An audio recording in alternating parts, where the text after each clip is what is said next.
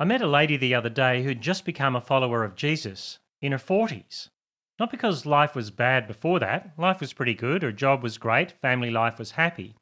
But I asked her what it felt like, and she said, light. Life was lighter with Jesus.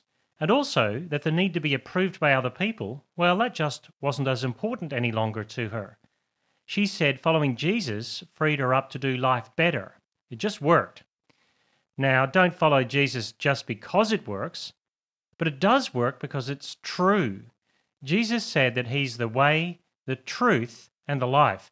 And if he's the truth, following him makes you a truer you than you could ever be by yourself.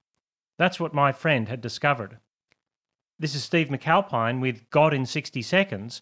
For more space to think and talk about God, go to thirdspace.org.au.